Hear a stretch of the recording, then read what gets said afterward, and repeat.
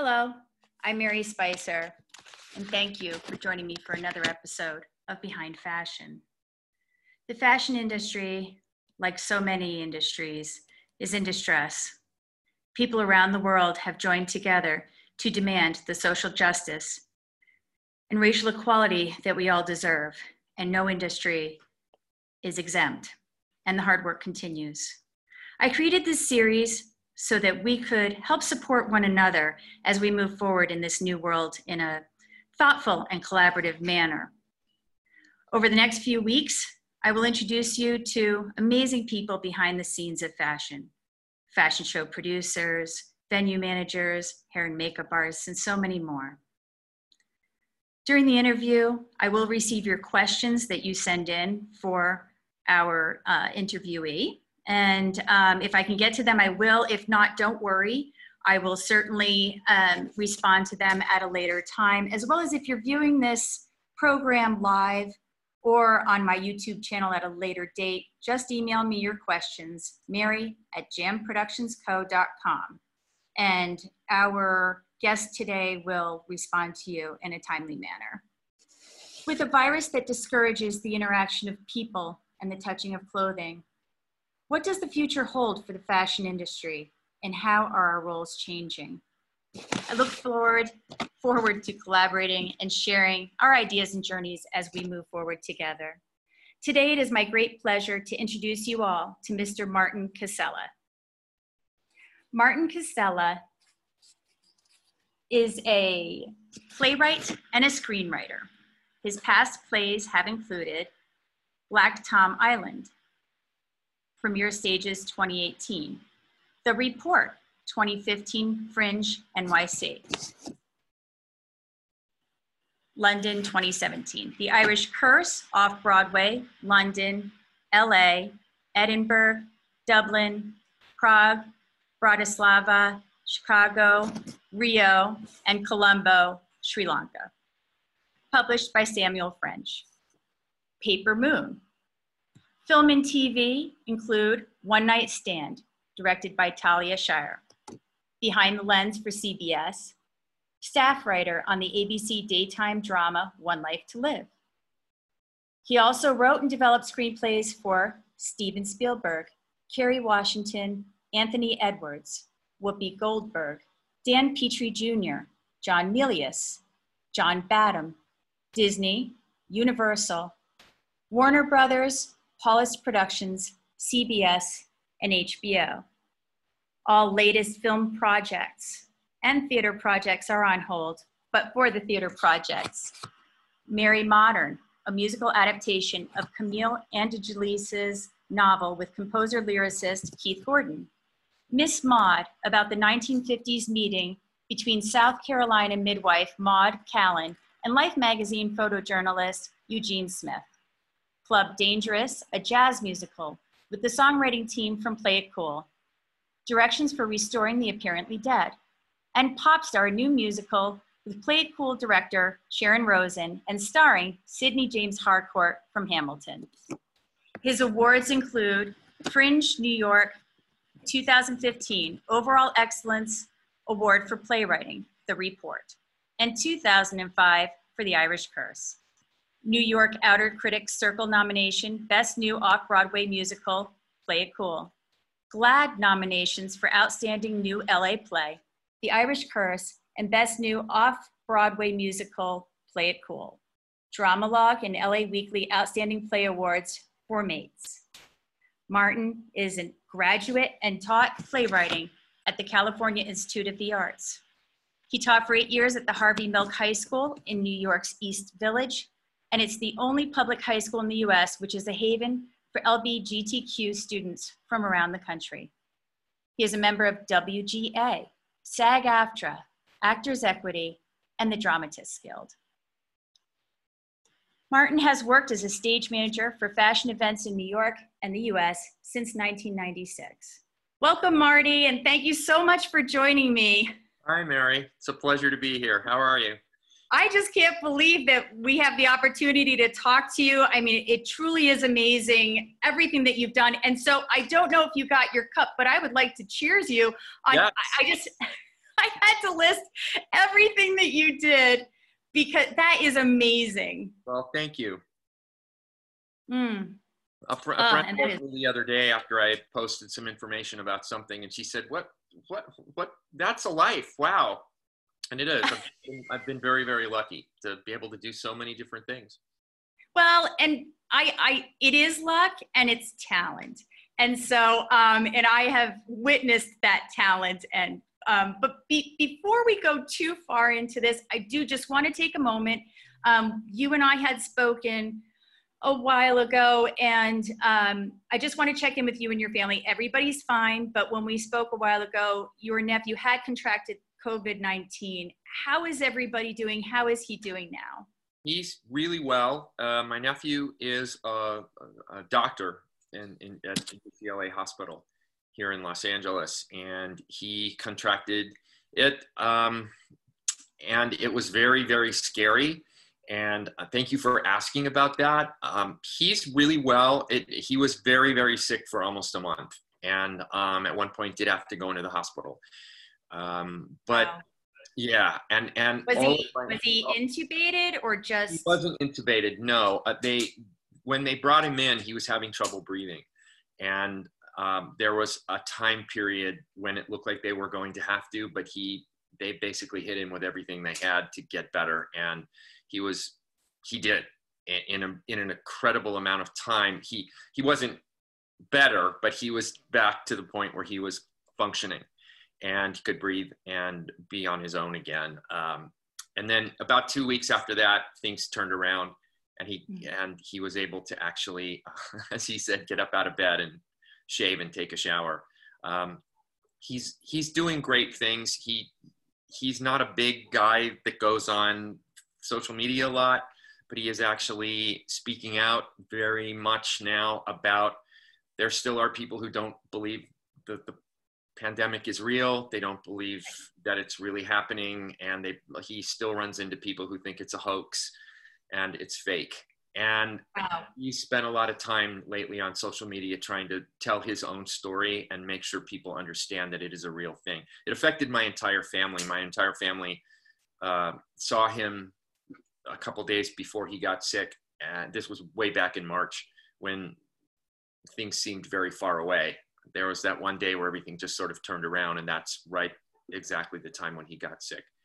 And my whole family had to be in quarantine, including my 85-year-old father and many of us. So he's all better now, and he went back to work a few weeks ago, and he's back. He's a trauma surgeon, so he's back doing that at UCLA. So. Well, and thank goodness he's back. We need all those people helping us.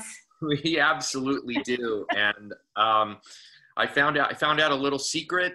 He was extremely well taken care of when he went to the hospital, and for that one day, and they checked on him every day. They did conference calls with him every single day he was sick at home, because they said, you have to come back because you're saving people's lives here doing what you do, and we have to get you better, because one person, as you and I have discussed many times before, one person can change a lot of lives for a lot of people. Yes. So, and he's doing really well now. And one of the first things he did when he went back to work was he had to do emergency surgery on a 5-month-old, and and saved her. So we're all very proud of him. So. Well, and he was meant to be there, and I'm just so glad. And everybody's fine. Nobody else. Fine. Nobody else got sick. It was miraculous, actually, that none of us got sick. But everybody's well and functioning, and our family's very serious about all this. We stay at home as much as we can. Everybody wears masks, not gloves so much anymore, but we did in the beginning. My entire family follows all of the strict, CDC rules, and we do too. And I have a nice collection of gloves, so I will keep wearing them. Yeah, I think we all have gloves and mask collections that will probably, someday in the future be saved for future generations. So absolutely, there are new go-tos in fashion. Now you're in California right now. You were in New York for a long time, but you grew up in California. Your family is what you would call a Hollywood family. Your dad is in the business. Your stepmom, Who all is in the business, and what is everybody doing? Right now, my dad and my uncle are both retired now, but they were both in the film industry. My dad and both of them were transportation coordinators, which was they made sure all the trucks moved around. And then my dad owned a big business that were trucks. My stepmother worked at Paramount as a travel agent, and then she had her own travel agency that basically worked exclusively with the studios and the big talent agencies. My sister right now works for let's just say a group of very wealthy, well-known gentlemen. I don't want to be a name dropper. So, and she does all You of could be a name dropper. My other sister and her boyfriend are both Teamsters, and my brother was a film director, a stage director, and a casting director. And I will drop some names now because I'm very proud of my brother. My brother was the casting director for the new Mickey Mouse Club in the early 1990s, and he basically discovered Britney Spears, Christina Aguilera, Kerry Russell, Ryan Gosling, and Justin Timberlake. So what? Did you say Justin Timberlake? I did say Justin Timberlake. Oh my gosh, I love him. Yeah, we love all of them. And my brother found all of them during the search for the Disney, the new Mickey Mouse Club. And that's amazing. That's amazing. But now you have also been with some very important people that we did not mention this opening. Yeah. Your first work was as an assistant to Mr. Spielberg. Yes. In Raiders of the Lost Ark. And this is one of my favorite things. So I printed it out. I took a picture of the screen. Assistant to Mr. Spielberg. Yes. I started the job after college working for my dad on a film that Mr. Spielberg was directing. And after a while, since our offices were next to each other, I got to know him. And then he requested work for me to work with him on we worked out, there was a lot of miniature work. It was back before CGI. So a lot of the special effects were done on big giant sound stages with huge miniatures. And I worked with him for 3 months as obviously assistant there. And then he asked me to work with him on Raiders of the Lost Ark. So I spent almost a year working as his assistant on that. And in between all that, when we took a little break, I got to be the assistant to Robert Zemeckis on a wonderful cult film called Used Cars with Kurt Russell. So I spent 3 months working with Bob Zemeckis and Bob Gale on their film.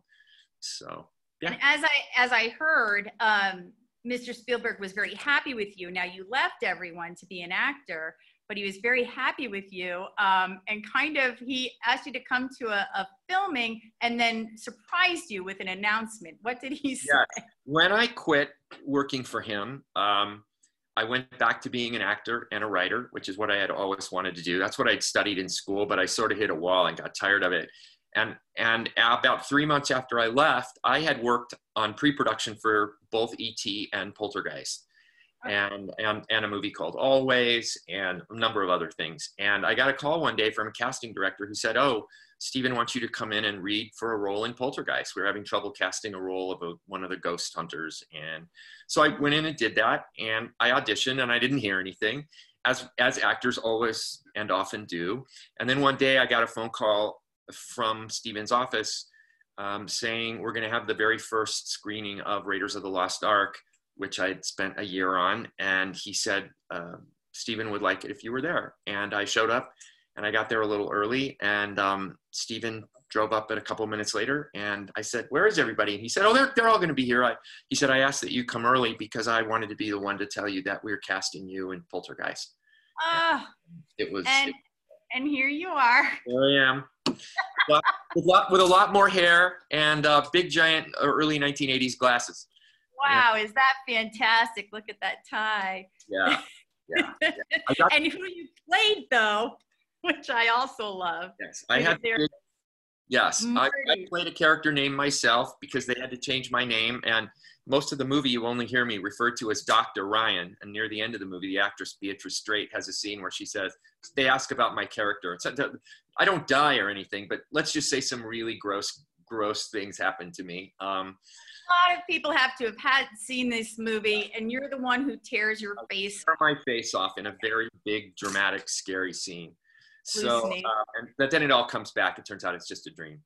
And later on, toward the end of the movie, there's a line, and when they were shooting it, nobody had thought about this, and they got to the scene. I just went that day to visit. I'd finished all my work already, and Beatrice Straight, who plays my boss in the movie, has a line, and she said, well, what am I supposed to say? We can't say Dr. Ryan. That won't make any sense. And so the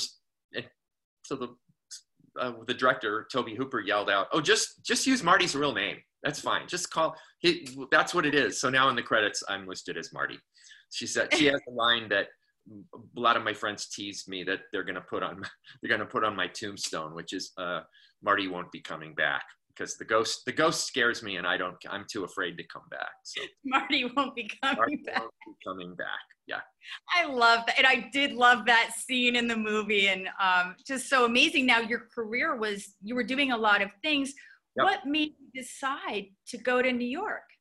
Well, a play that I'd worked on with my brother, who's a theater director, we had worked for several years on a musical version of the famous old Peter Bogdanovich, Ryan O'Neal, Tatum O'Neal movie, Paper Moon. And so that looked like it had a big producer. We had all the money. We had this amazing cast, Gregory Harrison, Christine Ebersol. And I went to New York to do it, and some things happened, as happen with creative projects, as we all know. And we did it out of town, and then some things happened, and there were creative differences, and it ended up not going forward. But I decided to stay in New York because of that, because at that point I was asked to work on another musical. Someone had seen my work when the show was out of town, and it was a musical that was being prepped to be done. And somebody called and said, well, we love your work. We want to hire you to be the book writer.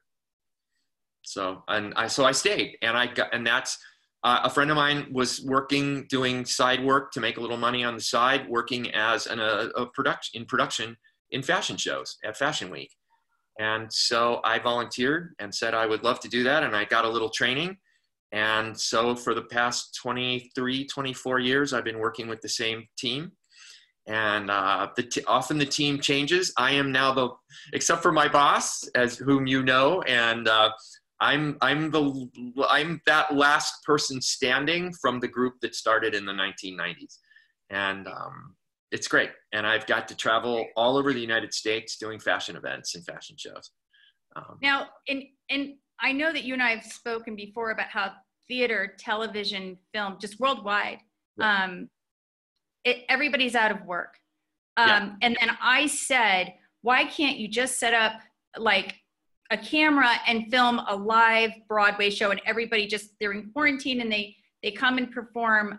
Can they just do that on Broadway to have these shows performing, and then I pay to be on that show, like watching it on Zoom or something like that? It can't really happen there. We can all watch right now, theaters and ballet and orchestras and symphonies and dance companies all over the world have opened up their files, their libraries. So we can, any given day, you can go on the Royal Shakespeare Company. I just watched a ballet from Japan the other day. You can do that. Sometimes you have to pay, most of the time you don't.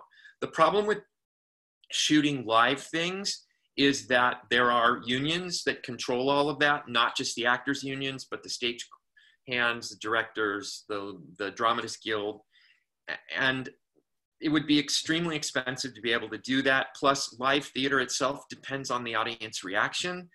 And then you get into a whole area with, you can film some things, and if you do them a certain way, it's under the stage unions. But if you film things another way, then it becomes under the auspices of SAG-AFTRA for the actors. And it's very, very difficult to film live things sometimes. We have plenty of things where cameras were plunked down and you can watch Broadway shows. There's whole channels and places you can go and buy DVDs and watch them. But doing things that are live while they're going on, you can't really do that now during the pandemic, because you'd have to do testing for everybody. It's very difficult. There is one theater company in New Hampshire, you and I have talked about that they put their entire company that they knew were going to be working with them for 5 months. They put everybody in quarantine. They have 2 stage managers who apparently use iPads to film performances. And everybody has to live in a space. They're not allowed to go outside. They're not allowed to interact with other people. And that theater company broadcasts those things 3 or 4, 5 times a week. You pay $15, $20, $35, and then 10 or 15 people at a time can tune in and watch that. So a version of that is taking place, but on a big level, of Broadway level, that would be very, very difficult. It is. And I know that they've talked about it with sports, and many of the sports people like, I'm about to have a child. I'm not going on lockdown and missing the birth of my child. There is life that's happening. There is. So, like baseball is technically, I believe, going to come back around July 4th. It's great American, all-American sport, 4th of July. But they're going to be playing in empty spaces. Everybody's going to get tested all the time. They have to stay in quarantine. And there are really famous, I can't remember his name off the top of my head, but there's a very, very well-known baseball player who basically said, no, I have a baby at home. I'm not doing this. I'm just not doing it. It's not worth it. So no, that's yeah. We don't know when theater's going to come back. We just don't know. I mean, what are they going to put spit guards up? Actors spit a lot. You've seen everybody. No, never go in the first 3 rows. I don't know if anybody knows this, but I never do the first. No, never do the first 3. You will invariably be spit on, and musicals are completely out of the question. Now, because that's where actors, singers spit. They just do, and so yeah, it's very difficult. And film is going to be coming back. We've all heard about Tyler Perry down in Georgia. He's going to start making movies again, and everybody will be quarantined, and no one will be allowed to leave, including the entire cast, the crew. He's got a giant studio where they actually can put people up in hotel rooms. And my sister's being told that they're going to go back to work, but it's taking a lot of negotiations between the film companies, the unions, and the city, like the city of Los Angeles. All of that has to be worked out because, as we've seen in lots of different cases, and I don't want to get political about it, but people's lives aren't worth losing so that people can watch a movie. Right. There's plenty to watch. There's over 100 years worth of film and television, and theater that's on film that we can watch, and they just can't risk, Marty, that's a great idea. Why don't I get from you like your top 10 or 20 movies, and we'll put it out on Facebook and say, if you'd like to watch something, here are some great recommendations. And I'd also be really happy. A buddy of mine in New York sends out a list every week that's of all the amazing places that you can go, and for free watch. I mean, you can go every week. The Royal Shakespeare Company and the National Theatre in London both take one of their shows, and they show it live. You can watch it. There's a spectacular version of Frankenstein that was filmed live in front of an audience with Benedict Cumberbatch and Johnny Lee Miller. It's brilliant. And they showed that for a week for free. And so there's a lot. Well, I would love to be able to share those. Let's talk after this. We can talk afterwards, and I can help come up with a list for you. Yeah. And at this point, I'm pretty sure my viewers on my fashion show are wondering why I have a screenwriter playwright on a fashion program. So can you explain why most people with the New York Fashion Week team that you're on have backgrounds in theater and film industries? Yes, absolutely. My boss very much believes she usually uses people who have theater backgrounds. We have a guy who's a Broadway choreographer on our team. We have a Broadway stage manager. We have 2 playwrights that have worked off Broadway and in regional theaters. Because fashion shows are theater. They are. You have to rehearse them. Sometimes you don't have a lot of time to rehearse. Not in the United States. The ones they do in Europe, they often rehearse for 3 days or a week in advance with gigantic sets and 15 cameras. And we are under a very tight schedule when we're doing a fashion show. Even something on the level for the last 10 or 12 years, I used to work the finale of Project Runway. And that was a huge undertaking. you can't pull people who don't have experience in film or television, because now we all know fashion shows are all filmed, because all the designers show those videos of the whole show and the finale in their showrooms. They show them in their stores around the world. And you have to have people who have experience. So if something goes wrong, we're used to live theater. Things go wrong in live theater all the time. I've done fashion shows where a model was put together with a double stick tape on a dress, and she walked down the runway and the dress just fell off on the runway, and she stood there, and we all jumped into action and kept the show going. We did a fashion show, you may have been at this one, where someone in the audience at Fashion Week had a heart attack and died. It was a woman who was a huge fashion lover, and her family said, well, if she was going to die, we couldn't think of a better place. And we were all backstage going, what the heck do we do? And we all knew, our team knew, because we've had things like that happen in theater. And rehearsals are really well run. It's taken us years to finesse working. How do we do a rehearsal with 25 models who are all in hair, all in makeup, doing costume fittings, while sets are being built around them, and our boss is rehearsing the lighting cues and the sound cues. And we only have 2.5, maybe at the most 3 hours to get a rehearsal done, not only with 20 models, but with the hair and makeup team at the end of the runway, with all of the tech people in the booth doing the rehearsals, calling cues. They've got to check the lights, the makeup, and you can't do that. The actual model rehearsal is not 3 hours. It is. The model rehearsal, at the very most, you'll get 20 minutes. And 20 minutes, unlike old time shows or the big fancy shows in Europe, the models go to the end of the runway and they turn and they come back. But we still do shows where they'll send what we call a chevron. 3 models will walk down the runway, 1 in the lead, and then they'll change.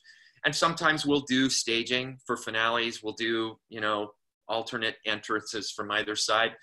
And models that we're working with, they're doing a show before us and often a show after us. Sometimes we don't get those models until literally 20 minutes before they're supposed to go on stage. And we've got to be calm. We have to be cool. We have to go makeup team, hair and team, double time them, triple time them. Let's make sure if she has a fitting, we do that. We have to do this while she's in line. We've had models made up while they're in line, seconds away from going on stage. And you have to be cool and calm. And that says a lot about the models too, because I have done even swimwear shows where I literally was just up in there. Oh yeah. Oh yeah. Walked out like nothing happened. Everything's fine. Yeah. I mean, we have to be able to have been dealing with a model. I'm the guy who stands in the portal. The portal, for anybody who doesn't know, is the doorway the models walk out of onto the runway. And I'm a foot from there with a headset on, listening to my boss give me cues, and I'm watching everything that's going on backstage.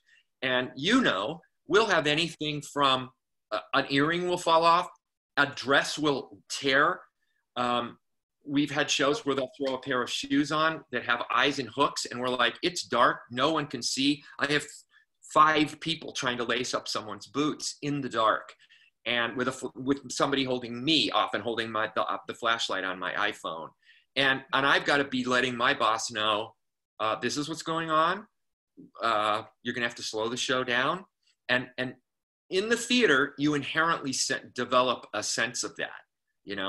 We all know, for anybody who does fashion shows or any kind of theater, that the universal symbol for stretch, someone's not ready, is. And we have to be able to be calm. It took me 5 years of working my way from the back of the line, which is literally pulling models from their dresser and putting them in line, to being up near the front of the line, feeding people to the person who's sending. And then finally, when the person who's sending retired, I got to take her job. And it's sort of like a seniority system. And and you need to know, though, you need to know all those parts. Like so many I need to know, because my boss is in my head asking me, how many models do you have?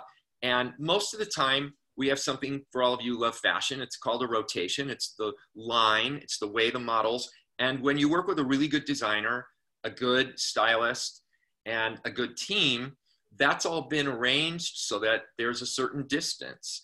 But sometimes you'll do a show where they go, no, I want that. I want Helga, I want Tatiana to be wearing dress number 5 and dress number 9. And we all look at one another and go, could be impossible. Depends on what the clothes are. If it's a simple on and off, we can do that. But you have to remember, she's number 5, she goes out. Then number 6 and number 7 are probably out there as well. So she has enough time to step off. They take her clothes off of her, put on a dress, or put on a top. They'll change it. With a zipper, but literally be walked to me. And as Judy says, number 9, go. I will sort of gently push her out onto the runway. Often, sometimes while her dress is being zipped up in the back, or a hair guy going and fixing something on her hair.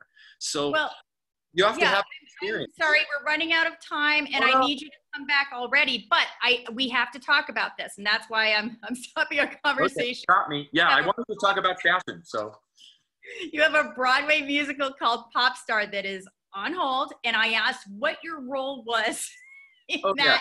You said librettist. Yes. Is that correct? A librettist, and that's my new favorite word. Can you tell me what a librettist is and a little bit about the musical Pop Star? Yeah, there's a term libretto. I think it comes from opera. It's Italian, and it means the actual part where they're not singing. And that's the story and the dialogue. And so that evolved in America to be, I'm the librettist. I wrote the libretto, and that also is called the book. If it's a musical, that's the book for a musical. And I make sure how it's shaped, what the structure is. I work with the writers where the songs go, and I write the dialogue, and I shape the story so that the whole story gets told. And that's what someone who writes the libretto does. So you're also called the book writer, but libretto sounds cool. I think librettist is so much better, and I am absolutely keeping that word. Great word. Now, I can't wait to see it. A couple weeks ago, you shared a video, and everyone was singing. They were singing, I think it's the final song. It's the title song of the show, Pop Star. It's just very quickly, it's about a manager who is down on his luck, a pop talent search guy. He needs to find the next big thing in pop music to keep his own career going. And he finds a 16-year-old boy in Idaho that he decides to turn into a famous pop star. And the road is very rocky for him getting there. But in the end, he gets his wish, but let's just say not in the way he expects to get it, which is what my writing teacher always told me. Give the audience what they want, just not the way they expect it. And in the very last scene of the show, on the night of the Grammys, after he spent a year trying to find a pop star, he does in a way, but not how he expects. And so we hear the title number, which takes place at the Grammy Awards. And it involves not only the new pop star that's been created, but 5 other hugely famous pop star characters that we've met along the way. And it includes the entire company at the very end of the show. And it's very catchy. It's very, I remember you said how much you liked it, and the music's terrific. And our songwriters are, I'm just gonna say their names because they're amazing people, Jay Levin and Sophie Dupin. And they're American they write pop stars songs for real. And I imagine that song is fantastic. And you have the actor from Hamilton. Yes, our wonderful lead, Sydney. Sydney Harcourt. And we were so lucky to get him.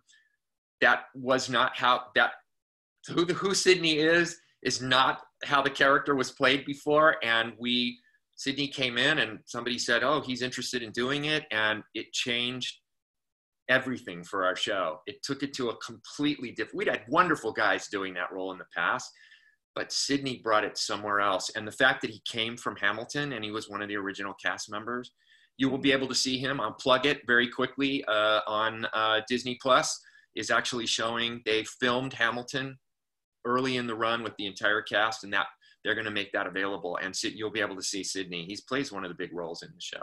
Oh, that's going to be amazing. Now, when I watched the video, it said that I can make a donation to Broadway Cares. Can you tell me a little bit about Broadway Cares? Broadway Cares is an amazing group that's been around for a very long time, 35 years or more.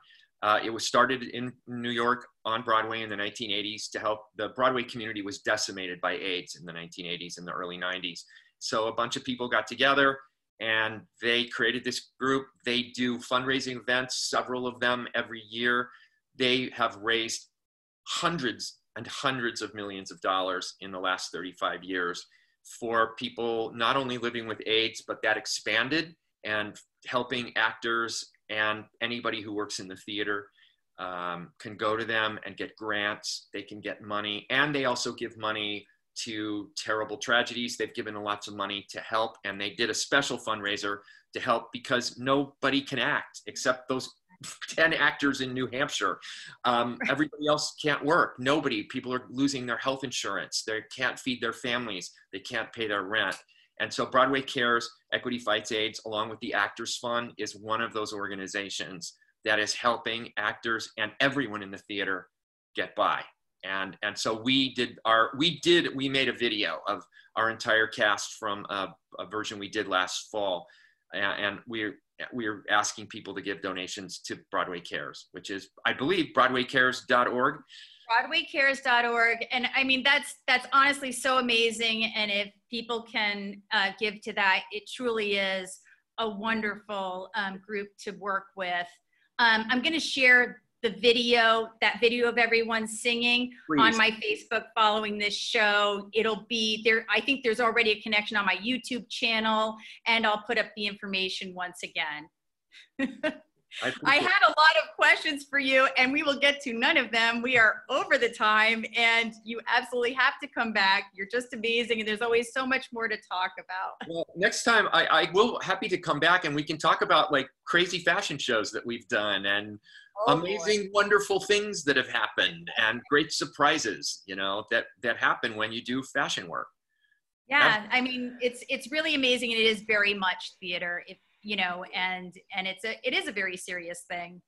Yeah. As enjoyable it is, because we're working with artists. We are. It took me a long time, and I came across that. I finally understand that now. Clothing design is an art. It's one of the great arts. It's why the Metropolitan Museum of Art has a whole department that's about design and fashion and clothing. And yeah, and I will leave you with one thought quickly. The fashion show that they did at the Met that made me realize that fashion is an art was after Alexander McQueen tragically committed suicide. They had an amazing show about him, and I saw it 3 times. And that was when I finally went, wow, this is, and by that point I'd been working in fashion for over 15 years. And I thought, this is an art. This is an art form. And yeah. It is. Part of it is telling the story, and we're able to help the designers explain the story of the clothing, how it got there, how it evolved, and who the person is that's wearing it. Yeah, and when I started, I was like, what do you mean we're telling a story? It's a bunch of dresses, or it's a bunch of coats or jackets or shoes. And then after a while, you begin to see, yeah, it is a story. It is. It really is. Well, thank you so much again. And I definitely need you to come back on and update us on everything that's happening. And so much love to you and yours. Okay. Thanks, Mary. Take care. Thank Bye. you. Bye, Marty. And thank you all for attending this week's Behind Fashion series with guest Martin Casella. Martin's website is www.martincasella.weebly.com. And you can follow him on Facebook, Martin Casella, Instagram, M. Casella Writer, and Twitter, @MCasellaWriter. Please visit BroadwayCares.org to help support the theater industry during the pandemic. The video from Popstar will be shared on my Facebook, as I mentioned, and you can find it on my YouTube channel. The website for the musical Popstar is www.popstarmusical.com. Next week, I will be joined by Patrick Mueller, the founder and director of Control Group Productions. See you next week, Wednesday, June 17th, 10 a.m. Mountain Time, noon on the East Coast, 9 a.m. on the West Coast, and 5 p.m. British Summer Time. All the best to you and yours.